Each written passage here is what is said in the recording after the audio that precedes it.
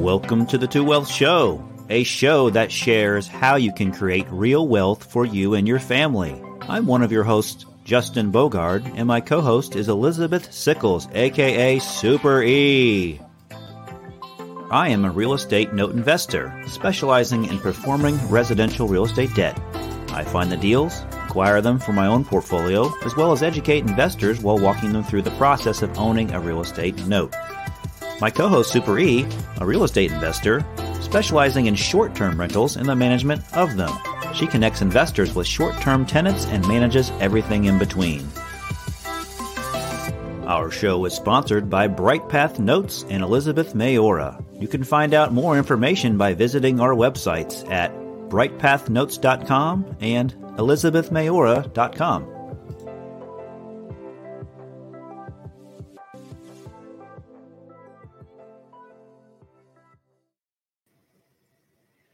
Hi, everybody. I'm Elizabeth with Elizabeth Mayora, and welcome to episode number 19 of the Two Wealth Show.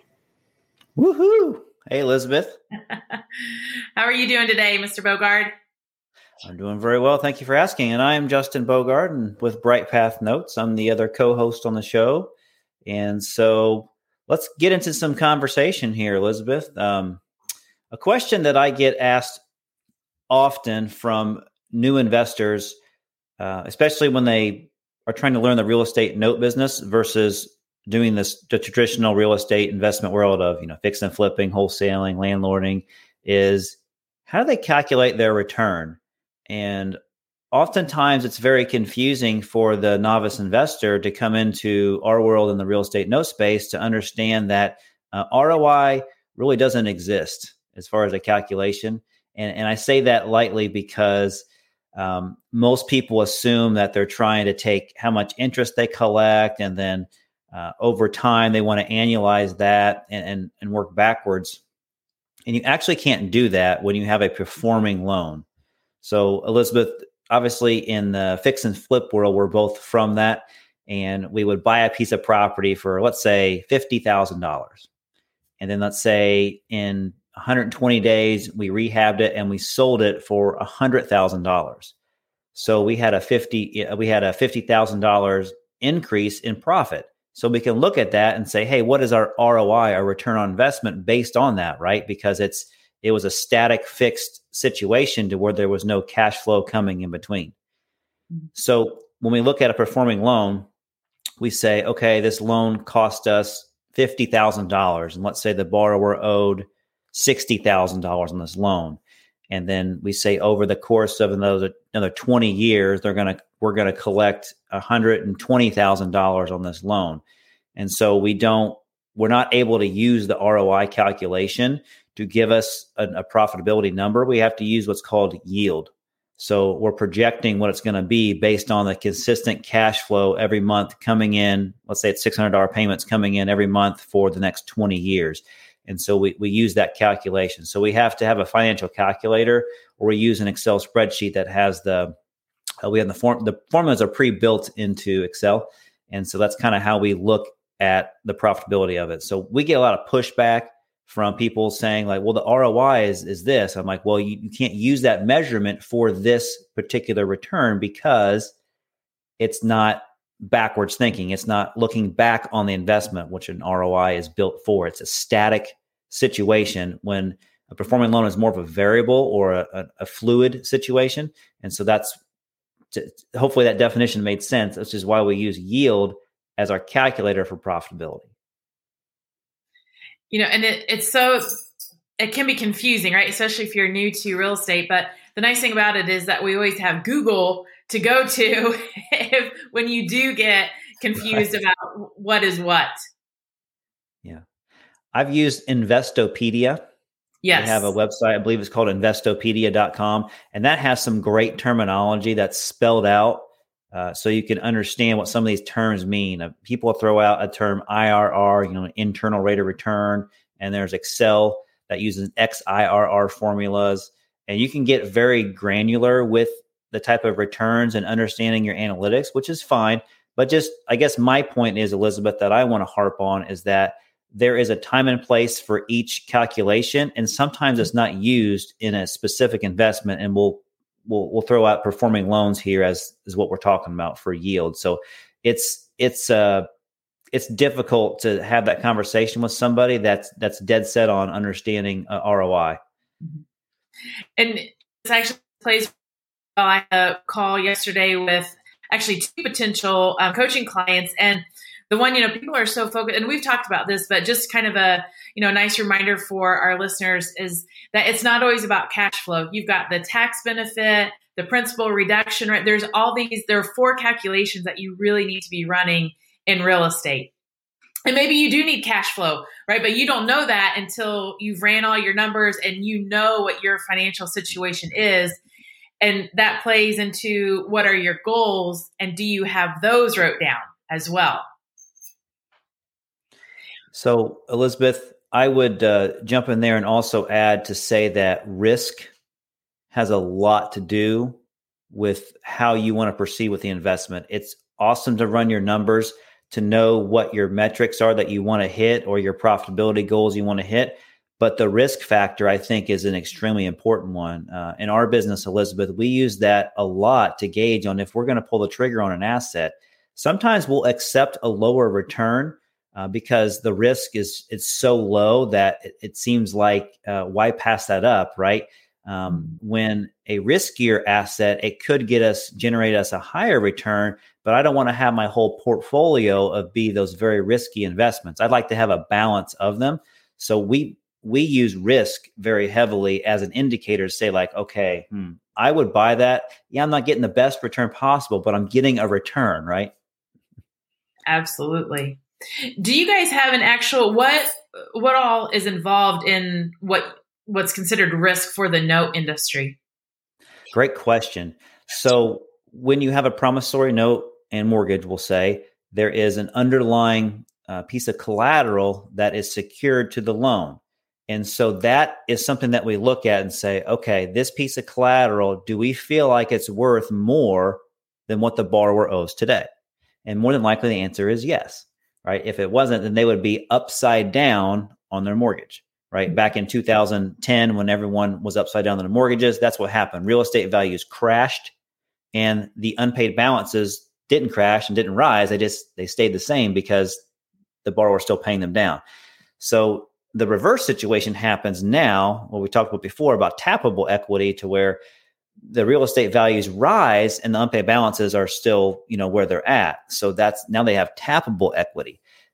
So that is a factor that we look into as far as the collateral for risk. And then we look at that pay history on a performing loan and we say, okay, what is the story going on here? How are they paying? Which way are they paying as far as what type of MoneyGram? They paying cash? They paying with check? Are they doing a debit from their account? All these little things, we can see a story over a couple of years of pay history to be like, okay, this feels like this borrower is not consistent. So that puts them in a little riskier category, or this borrower is very consistent on the 14th of the month, just like clockwork. Even if the payment is considered late, but they're still paying on the 14th every month. We like that, Elizabeth, because it shows us like that's when they are paying their bills on time. Because you'd be surprised how people run their financials at home. But if you see consistency, that's what we love to see. And so we feel those are less risky, even if they're paying late. Okay. Awesome. Good to know. Yeah. In the short-term rental world, that you have to pay before you stay in my property. So we don't have to worry so much about that. Yeah. What's the saying? Pay, stay. That's right. That's exactly right. Doesn't mean they'll make a mess and leave a big mess for us, but right.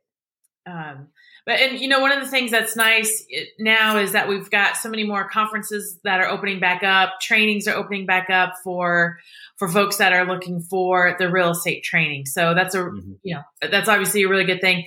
And just real quick, at least here in the Indy market, we still have a hot market, although it's tapered off slightly, which that's not uncommon. I mean, kids have gone back to school now, so it's fall. So parents are, more focused on their work now since the kids are back in school. So, just kind of, it's nice to see a little bit of a, normalcy kind of, post-COVID or whatever time we're in right now. Right. Elizabeth, getting back to some of the numbers and stuff, the question I have for you in the short-term rental space that you're in, what is a typical, and I think I've asked this question before, but maybe not this way. What is the typical length of time that someone stays and it's still considered a short-term rental? Anything less than 29 nights is considered a short-term rental. Okay. And our minimums, unless you're a returning guest, we have a 2-night minimum. And the longest a guest has stayed with us has been 7 months so far. Oh, wow. Mm-hmm. They were a short, long-term tenant. That's right. Worked out great. The great guests, really great residents when you stay with somebody for 7 months. So how do you calculate the rent if you knew that person was staying longer than a couple of months? Would you calculate the rent differently based on how long they stay? Absolutely. And we even, because part of this was during COVID, so we actually decreased his rent. Excuse me, and we were still making more than what we would have if we were doing it as a short-term rental, just during that time frame. But we do different pricing for we do discounts whenever you stay with us more than 5 nights. Mm-hmm. And then obviously whenever you stay with us for at least 30 nights, we do a different discount as well. Okay.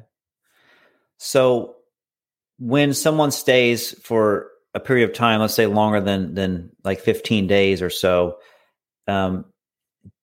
you can lower your rate, your nightly rate, because I'm just assuming here, and please tell me if I'm wrong, but you're not having to pay a lot of your maintenance people to come in to do things because, well, someone's renting there. So instead of having turnover every 2 nights and then having some downtime, maybe lose a day or two, you're getting a consistent vacancy, non-vacancy, is that the right word?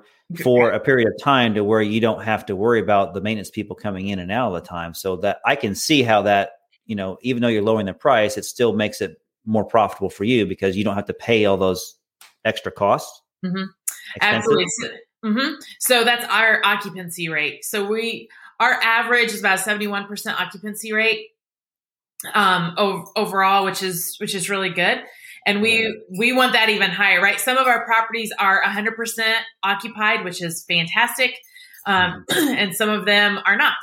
So, but our goal is that occupancy. So, it's always this fine line of how do we maximize the nightly rent, but also keep the occupancy rate high. And we use technology. We use a lot of software, and we use the software to help us with our nightly rates and making sure that we're always higher than everybody else.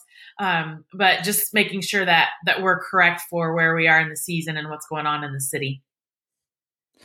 I'm curious, because I've noticed hotels are starting to do this to where they want to save like on cleaning linens and stuff, to where they say, hey, if you just reuse your same towel for a couple of days, that'll help us out, and just put your little door tag outside to say, hey, don't worry about sending me fresh towels.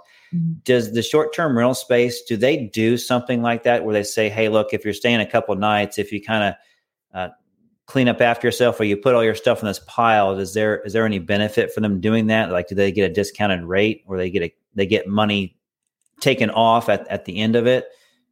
Is there anything like that out there? No, but that's a good idea. Okay. We ask them to like put all of their any wet linens in the tubs or the showers. Yeah. Excuse me. Most of the time guests do that, but not always. Yeah. So I'm the type of person that even though I'm at a restaurant or I'm at a hotel or at an Airbnb, short-term rental, I'm always the one that's trying to clean up after. I'm like, I don't know why I do that, because I'm paying for the service for somebody to clean it, but I just feel bad, like when we have all the kids at a restaurant, like I'm trying to stack all the plates and put all the utensils on the plates and the napkins on there. So the server that will come over just picks it up one time and takes off. Like, that's just me though, but hopefully there's more people like that out there to save a headache for you. Right. That's right. And, there really is. I mean, I mentioned this before we started the podcast, but we actually did have a vandalism in one of our properties. And what is happening is a father is driving around 3 teenage kids to break into houses, vandalize it, and steal the TVs. I mean, TVs are $300. But that's one of the things that's going on in downtown Indy right now. And it was really cool. There are always things that you need to account for, right? No matter what type of real estate you're doing, if you're flipping, if you're doing traditional rentals, there's always things that are going to happen. In this case, they did overall, including obviously we had to buy a new TV. So it was about $600. Well, actually, that's not true. It's going to be closer to about $1,000 or so. We don't have the fee for the glass yet because they did break glass to get into the property. But it's, it's ridiculous, but it's things that happens, in properties. Wow. So how did you know it was an adult male with teenage kids helping them out? Our neighbor told us. Oh, so they actually saw some of it happening. Mm-hmm. Yes, wow. They did. That must have been pretty quick. Mm-hmm. It was right after they left. The other thing that they did, just nonsense stuff. I mean, they took plates out and broke plates and, just ridiculous. And they took some of the spices and they dumped the spices and then they dumped the coffee grounds all over the stove and the kitchen counter and, just, senseless things like that. But the good thing was we were able to get everything taken care of and we had a check-in and just a couple days later and everything is fine. So, except the fact that my client is out that money because, some adult is taking their kids around. Wow. So does insurance cover some of that stuff? I take it. It's not enough. It's not enough for insurance for my. Oh, okay. Oh, that's right, because there's a deductible involved and stuff. So, right. I got you. Well, it's sad that stuff happens. I'm sure it does, but I'm not assuming that it happens more than not, right? I'm sure those are probably rare instances where something like that would happen. Because I don't think I've heard you talk about a vandalism in quite some time, actually. No, the only time we had break-ins previously, we had a property in Kennedy King, and I don't know if my clients made the neighbors mad or something when they were rehabbing, but it was definitely some neighbor that and it was a beautiful home and they threw concrete through the glass and they ended up cutting off, sorted the electrical box. I mean, they all kinds of stuff. They got in the one time and then I said, okay, we can't manage this because we're getting calls at 3:00 in the morning and this isn't good. So, but that's we've only had knock on wood, 2 properties and, 4 years and, a total of somewhere around 60 plus properties. So, that's good. So not bad. Yeah. I didn't want the listener to think this is all, bad and scary and terrible stuff. These are just rare things that happen, but you will run across it in your career. If you don't, then you should buy a couple lottery tickets. That's right. And it goes back to just what you were talking about, risk, right? There's always risk. No matter what you do, whether you're in real estate or any industry, there is always risk to it. And just, do you have the stomach and in some cases the wallet to weather those risks? Exactly. Yeah. Go ahead. I was going to say that's how you have to decide what type of investor you are. There are definitely people that are very aggressive in real estate as far as buying very risky things because they see the big picture down the road and they're more than willing to take a swing for the fences, so to speak, and have a little home run investment for them.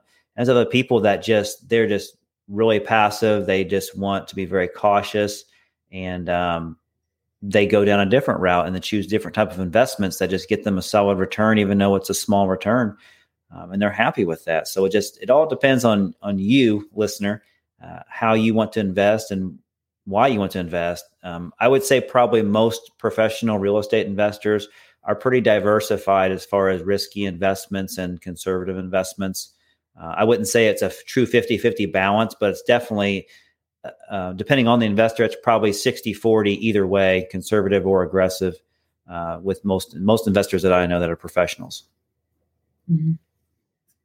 And, just on kind of this lines, I'm reading the book right now, Capital Gains by Chip Gaines from Fixer Upper, from the HGTV show.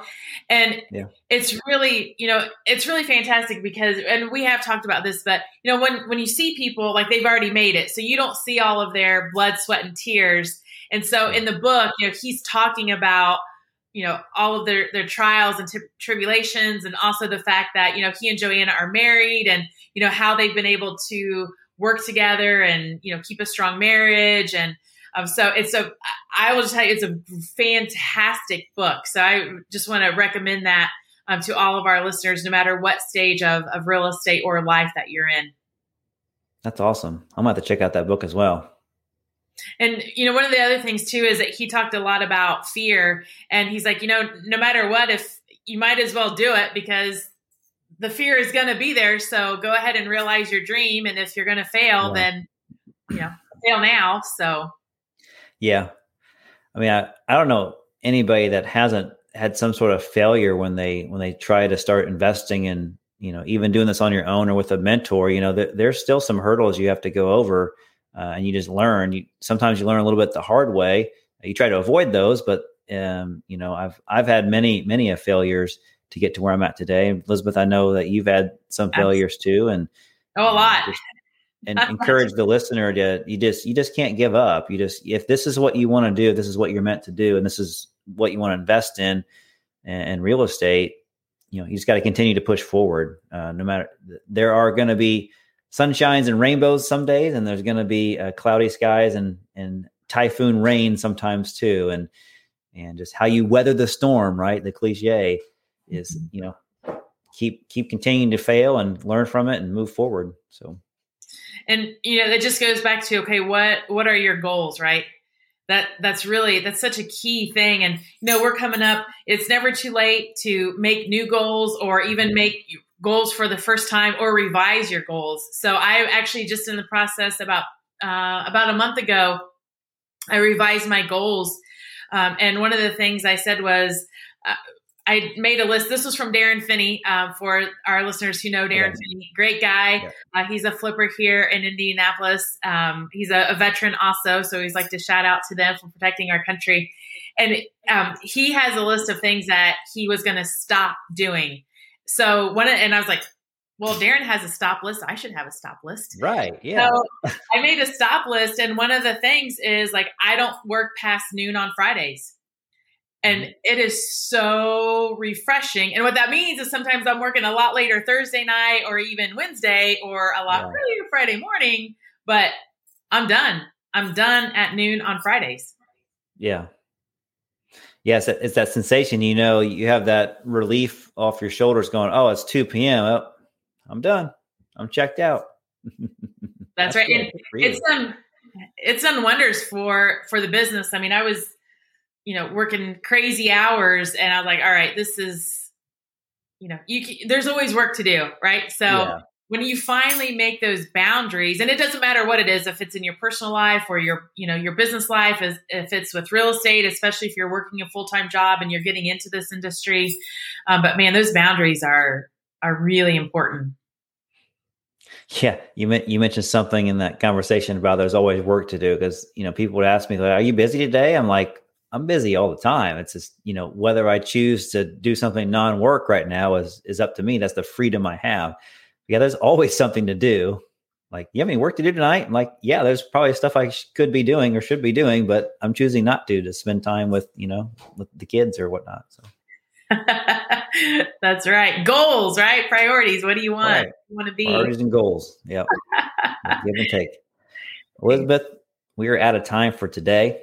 This is a great conversation. I love how we started off with our measurement tools for profitability and ending on some great knowledge and insight and inspiration for our listener out here. And so we hope you guys have enjoyed this conversation and all the conversations we've had before. And we highly encourage you to check out our YouTube channels, Bright Path Notes YouTube channel or Elizabeth Mayor's YouTube channel as well, because you can see the video stream of this podcast.